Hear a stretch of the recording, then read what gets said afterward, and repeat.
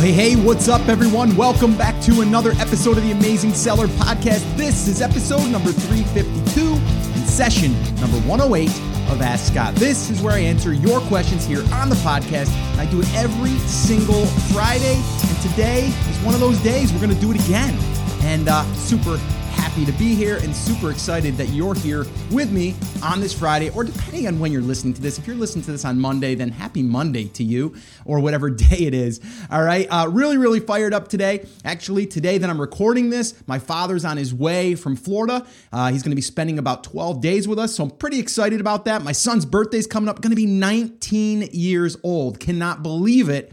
It just seems like yesterday that, he was a little baby, a little kid, and it's just crazy how time flies, but I'm enjoying every single moment of it, and I think we all should be taking time to enjoy life and not necessarily always focusing on the business aspect, but I understand when you're in the grind, you got to kind of stay in the grind sometimes in order to get to where you want to be, but you always do need to sit back and kind of look around you and appreciate what you currently have, and I know sometimes it's really hard to do that, but I'm going to be doing that this next 12 days when my father's here, and I'm going to enjoy every day with him and with my kids. And my son's going to be coming back and visiting from college and hanging out with us for about 4 or 5 days. And it's going to be a lot of fun. So really excited about that. So with that being said, I want to talk about what we're going to be talking about on today's episode. Okay, we're going to be answering a question about pay-per-click budgets.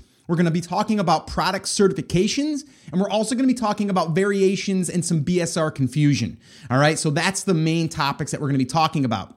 If you guys want to ask a question here, all you have to do is head over to theamazingseller.com/ask and do that. Just ask a question. Just do me a favor. Say your first name, where you're tuning in from, and then just a brief question, and I'll do my best to air it here on an upcoming show. I did want to remind you the show notes can be found for this episode at theamazingseller.com/352, and you can get the transcripts, the show notes, and all the goodies over there. All right. Now, before we jump in, though, you guys always know I like to give you like my thoughts for the week or something that might have either inspired me or kind of made me say, wow, we should really think about that. And today it's actually something that was posted in my news feed, and I'm not even sure if it was in the TAS group or if it was just in my general news feed, but I seen it and it really kind of struck a chord with me, and I'm like, this is exactly what we should be thinking about. And the little infographic or the little graphic that I seen said 3 ways to fail at everything in life. You may have seen this already, and if you did, you should probably print it out because it's pretty important, and I think it makes a lot of sense. So 3 ways to fail at everything in life. Number 1, complain about everything. Have you ever noticed that sometimes you just find yourself complaining? Well, it's just I can't do it because I don't have enough time. Like, I just don't have enough time. I work too much, or I don't have the advantages like someone else does. Like, they already know how to set up a landing page and start getting email addresses, or they already know how to do product research, so they've got an advantage, So you're complaining. Like, do you ever notice yourself doing that? And don't be ashamed for doing it. We all do it. It's a way for us to feel as though, the cards are stacked against us, and that's why we're not successful, right? So understand that, if you complain about everything, it's going to be a lot harder to succeed at anything in life. Number 2, blame. Blame others for your problems. Again, very similar to complaining, you're now looking for someone else to blame or something else to blame. Okay, and that could be like, my supplier screwed up and sent me the wrong sample, and I didn't do an inspection. I should have did an inspection, but they should have told me I should have got an inspection, right? Have you ever had like something like that happen? Not necessarily that example, but you understand what I'm saying. Finding a place to point the finger. That's huge. I mean, in basketball, in baseball, in sports, football, you always find it where teams say, do not point blame. Do not look at someone and say, you screwed up and that's why we lost, or you screwed up and that's why we didn't score, right? Because it's going to happen, right? But there's going to come time that you are the one that actually might have made something happen that, maybe you didn't get the results because you screwed up and someone else was depending on you. In any aspect of life. It doesn't just mean business, but we are relating this to business. But again, that's blame. And then 3, never be grateful. So what we mean by this is like, thinking about what you are so grateful for right now. Like right now, take a second. There's got to be something that pops in your mind and you think to yourself, I am so grateful that I have this. And it can be the simplest thing. I'm so grateful that I have a voice, that I can actually speak. I'm so grateful that I can hear. I mean, there's people that can't hear, that are deaf. And I feel so bad for those people. But we don't think about that as ourselves, as like how grateful we are to have these things that we take for granted every single day, right? I'm so grateful that I have kids, right? Some people struggle to have kids. I'm so grateful that I'm able to have 3 kids, healthy kids, so there's things that we can think to ourselves that we're so grateful for that we don't even realize that we should be grateful for. The simplest things, like I said, I mean, some of those are big things like having kids, right? But I mean, the simplest thing, it could be like, I'm so grateful that I have a car, even though the car might not be the best car. It still gets me from point A to point B. I'm so grateful that I can have that. There's some people that don't have that, right? So there's a lot of things that we need to be grateful for. And I think if we do that, it also reminds us that, we don't have it so bad. We're just trying to strive for something a little bit better. Okay? So 3 ways to fail at everything in life is 1, complain about everything. 2, blame others for your problems. And 3, never be grateful. So think about those things. And I'm telling you, if you can put that into perspective, it will definitely make a difference. And it's simple, right? It's simple. Just go out there, create the life that you want. You're in control. You're 100% in control. Yes, you're going to depend on people to help you maybe get things done. If you're sourcing a product, you're going to be relying on the supplier. You might be then you're relying on the third-party inspection, but it's part of the process. If it doesn't work, then you figure out a way to make it work, right? You're still in control. All right. So just think about that. Okay. Over the weekend or during the week, whenever you're listening to this, think about that. And you might even want to write that down. And actually, I will post this graphic inside of this blog post. So if you want to print it out, go for it. Print it out, stick it up on your wall or somewhere near you every day. So this way here, it reminds you that, you're in control, and don't push blame and don't complain, and be grateful. It's really simple. Those 3 things are huge. All right. So with all that being said, hopefully you guys are fired up. It's Friday or it's Monday or it's Wednesday, depending on when you're listening to this.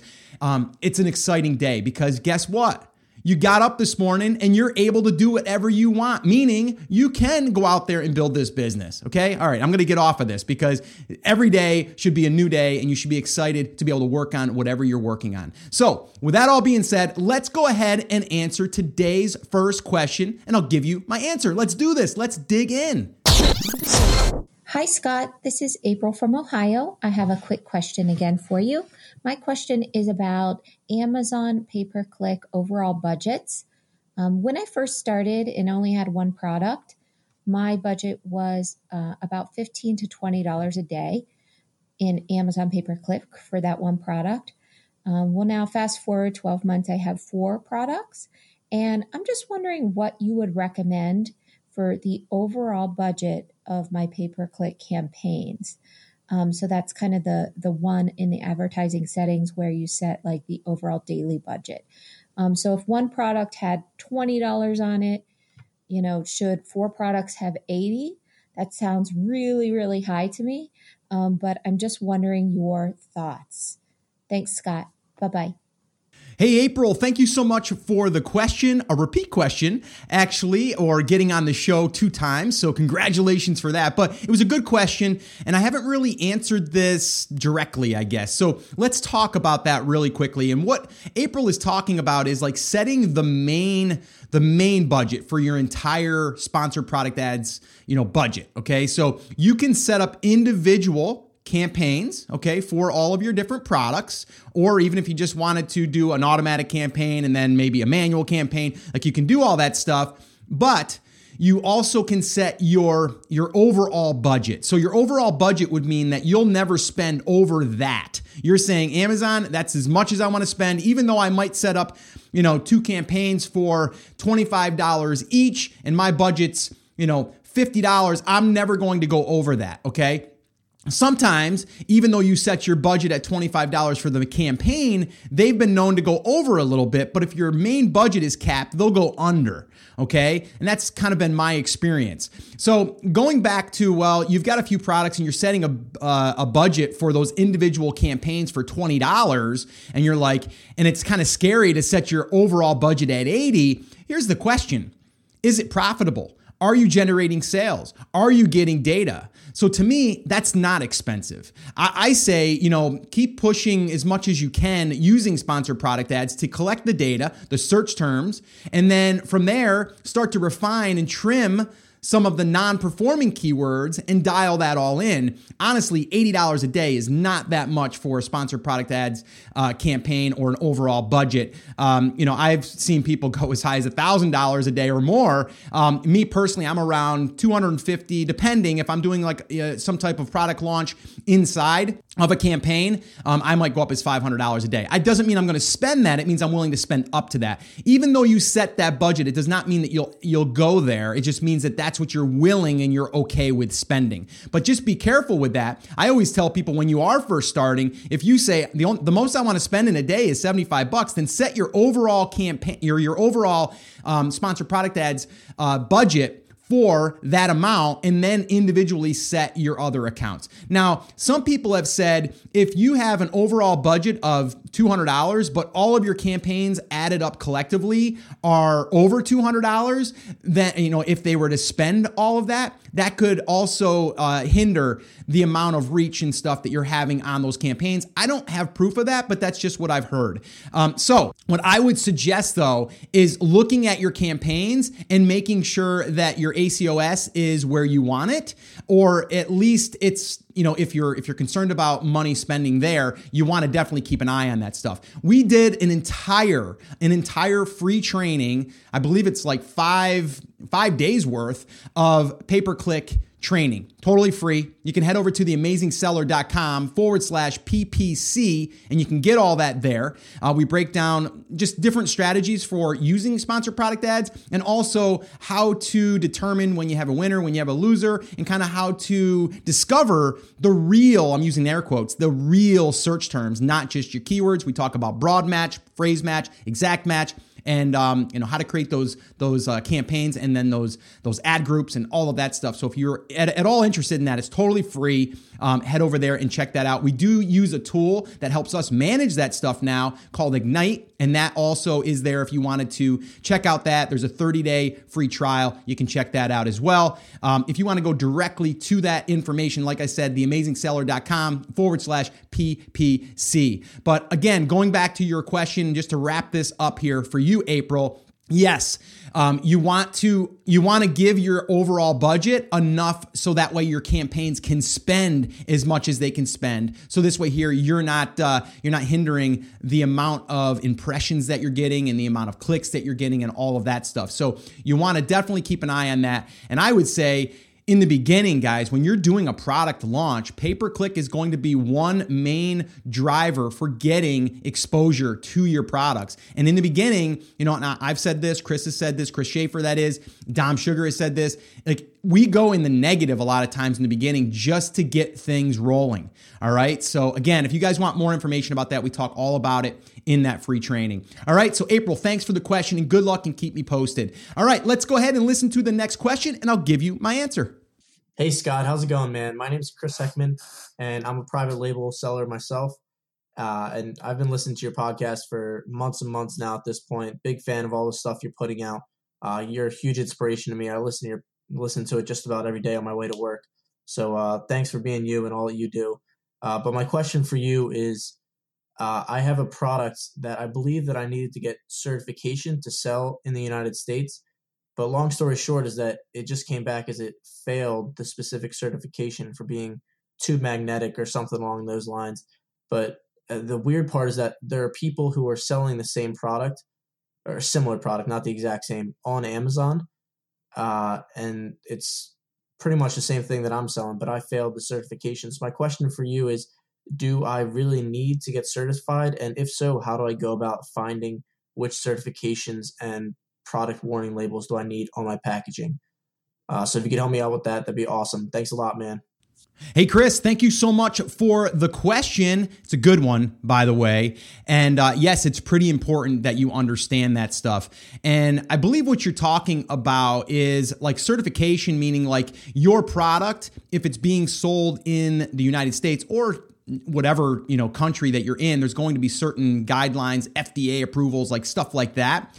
Yes, you can reach out to your manufacturer and ask them for their certifications. And if they already have been certified, then that will help you. Let me just say though, this is probably a question for an attorney or someone with liability insurance experience. Like that would probably be someone that I would reach out to and ask. Now, why are other people selling without, or saying that they have certification or maybe without certification? That's just because they're doing it. I mean, we can all sell and not necessarily have that certification. Or we can sell a product that's patented technically, right? But, we're going to get caught and we're going to get in trouble. The problem with your product that you're trying to sell, that could be a major problem, is if you have something that could harm someone and then they come back and say, well, you weren't certified, so you're clearly in the wrong. Well, now you got major problems. So that's why I say like an attorney or someone that's dealt with liability insurance or that has that information that can guide you, I think that would be a good phone call. The one I'm going to give you is Michelle Love. Actually, I met her at one of our TIS Breakthrough Live events. She's actually a student of our PLC, but she's also a liability insurance broker, and she's been running, her business for over 20 years, I believe, her and her husband. And so she knows all about this. And liability insurance is something that she also offers, which I wasn't even aware of until after our event. So I would listen to episode 293 or just go to episode 293 that is, and reach out to Michelle. She's very willing to help anyone out that has any questions. So I would definitely reach out to her because she does know a lot about that. And she can tell you probably like what you will need or what to be aware of, because you're going to have to get liability insurance at some point too. So that's going to be a phone call anyway. So that's where I would probably start. And then from there, I would probably reach out to an attorney and see about that and, let them guide you. But the main thing is understanding what is required, what you need to have, and then also what will help you be protected as if anything was to happen, you're definitely doing things by the rules. I would not look at it as far as like, well, on Amazon, there's already people selling in this category and they're technically, they have all the certification, or maybe they don't have the certification and they're still selling. Don't look at that as that's an approval for you to do the same thing. Like I said, there's people right now that are selling patented products that haven't been caught yet. And once they do, they could have $30,000 of inventory, and then they're going to be sitting there, wondering how they're going to get rid of it. And that's a major issue. So you want to definitely be careful with anything with certifications or patents or any of that stuff. So hopefully this has been helpful. Thank you again for being a longtime listener, a fan of the show. I appreciate it. And I want to just hear more from you in the future as far as an update. That would be awesome. And I would really appreciate that. And again, thanks for being a listener. So let's go ahead and listen to one more quick question. We'll go ahead and answer it, and then we'll wrap this baby up so you can guys get on with your day, with your weekend, whatever time of the week it is, and enjoy the rest of your day. All right, so let's go ahead and listen to the next question. Hey, Scott. How are you doing? My name is John from Dallas, Texas, and I have a question about variations. I have a listing that I started late last year. It's in the office products category, and there are 4 different colors. So I have them all listed, with a parent-child relationship, all on one listing. And one thing that I've noticed is the BSR for each individual SKU is different. Previous products that I have listed were in the clothing category. And with those, there's a single BSR that appears to be shared throughout the whole listing and every SKU that is a child. So every sale that you get will contribute to that BSR in the clothing category. But it seems like in this office products category that they're each individually looked at, and the BSR is associated with each individual SKU.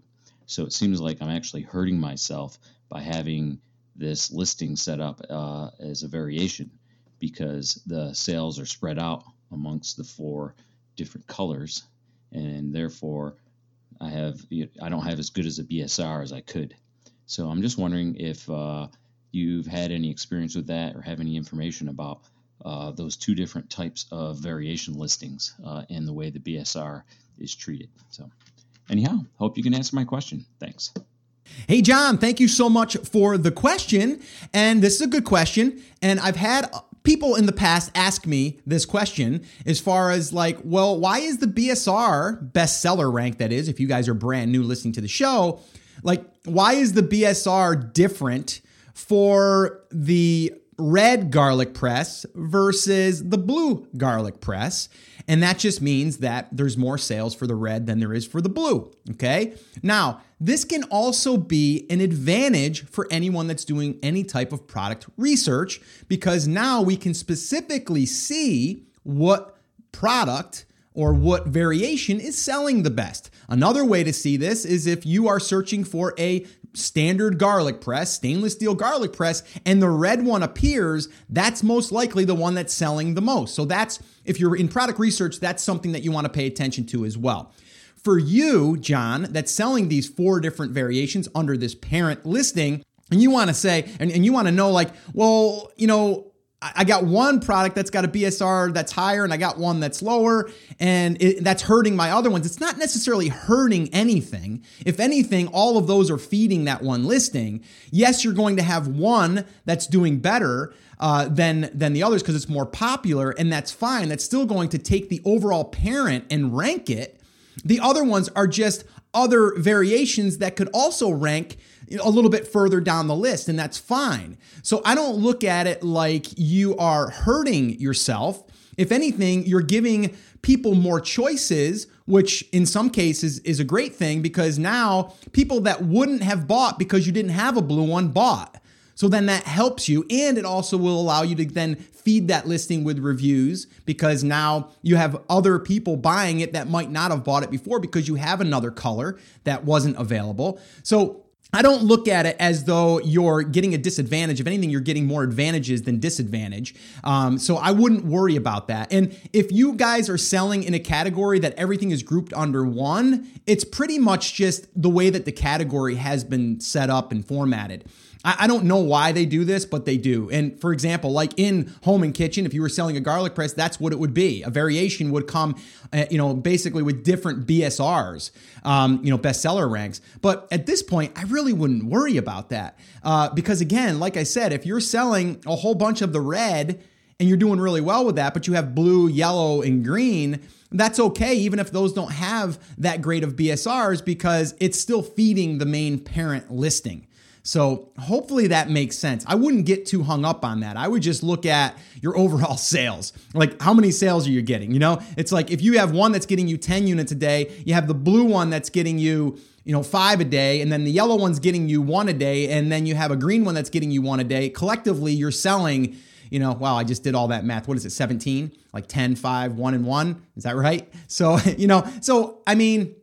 it's not a bad thing. It's just you're widening your net because you're adding more variations under that parent. And then that parent will share all the reviews, and it will technically share, in a sense, the BSR or the sales, because that's going to help you rank. But the one that's getting the most sales will be the one that will be more or less on the cover, right? It'll be the one that people see when they're searching for that. But now if someone searches for blue stainless steel garlic press, your blue one will most likely come up because it's got the keywords right in it, and it's optimized for the blue version versus the red. But if someone comes in and just looks for a stainless steel garlic press, and they happen to see that there's a red one that's listed, and then they go into the listing and they happen to buy the blue one, well, that's fine. You're still going to get credit for the blue one. Don't look at it like individually you're competing against each other. If anything, you're just adding more to the parent. So I wouldn't worry about it. I think it's awesome that you have 4 SKUs under one parent. I think that's a great advantage for you. And I think you'll pick up additional sales because you give those extra features, because not everyone likes red. Not everyone likes blue. Not everyone likes yellow, and not everyone likes green, right? So you're going to be able to, fit a wider audience, but with that same specific thing. So hopefully that makes sense. Hopefully that helps. And anyone else that's looking at product research, definitely pay attention to the one that's showing up. If you're doing a search for that stainless steel garlic press and the red one happens to come up every time you search for it, that's most likely the one that's selling the most.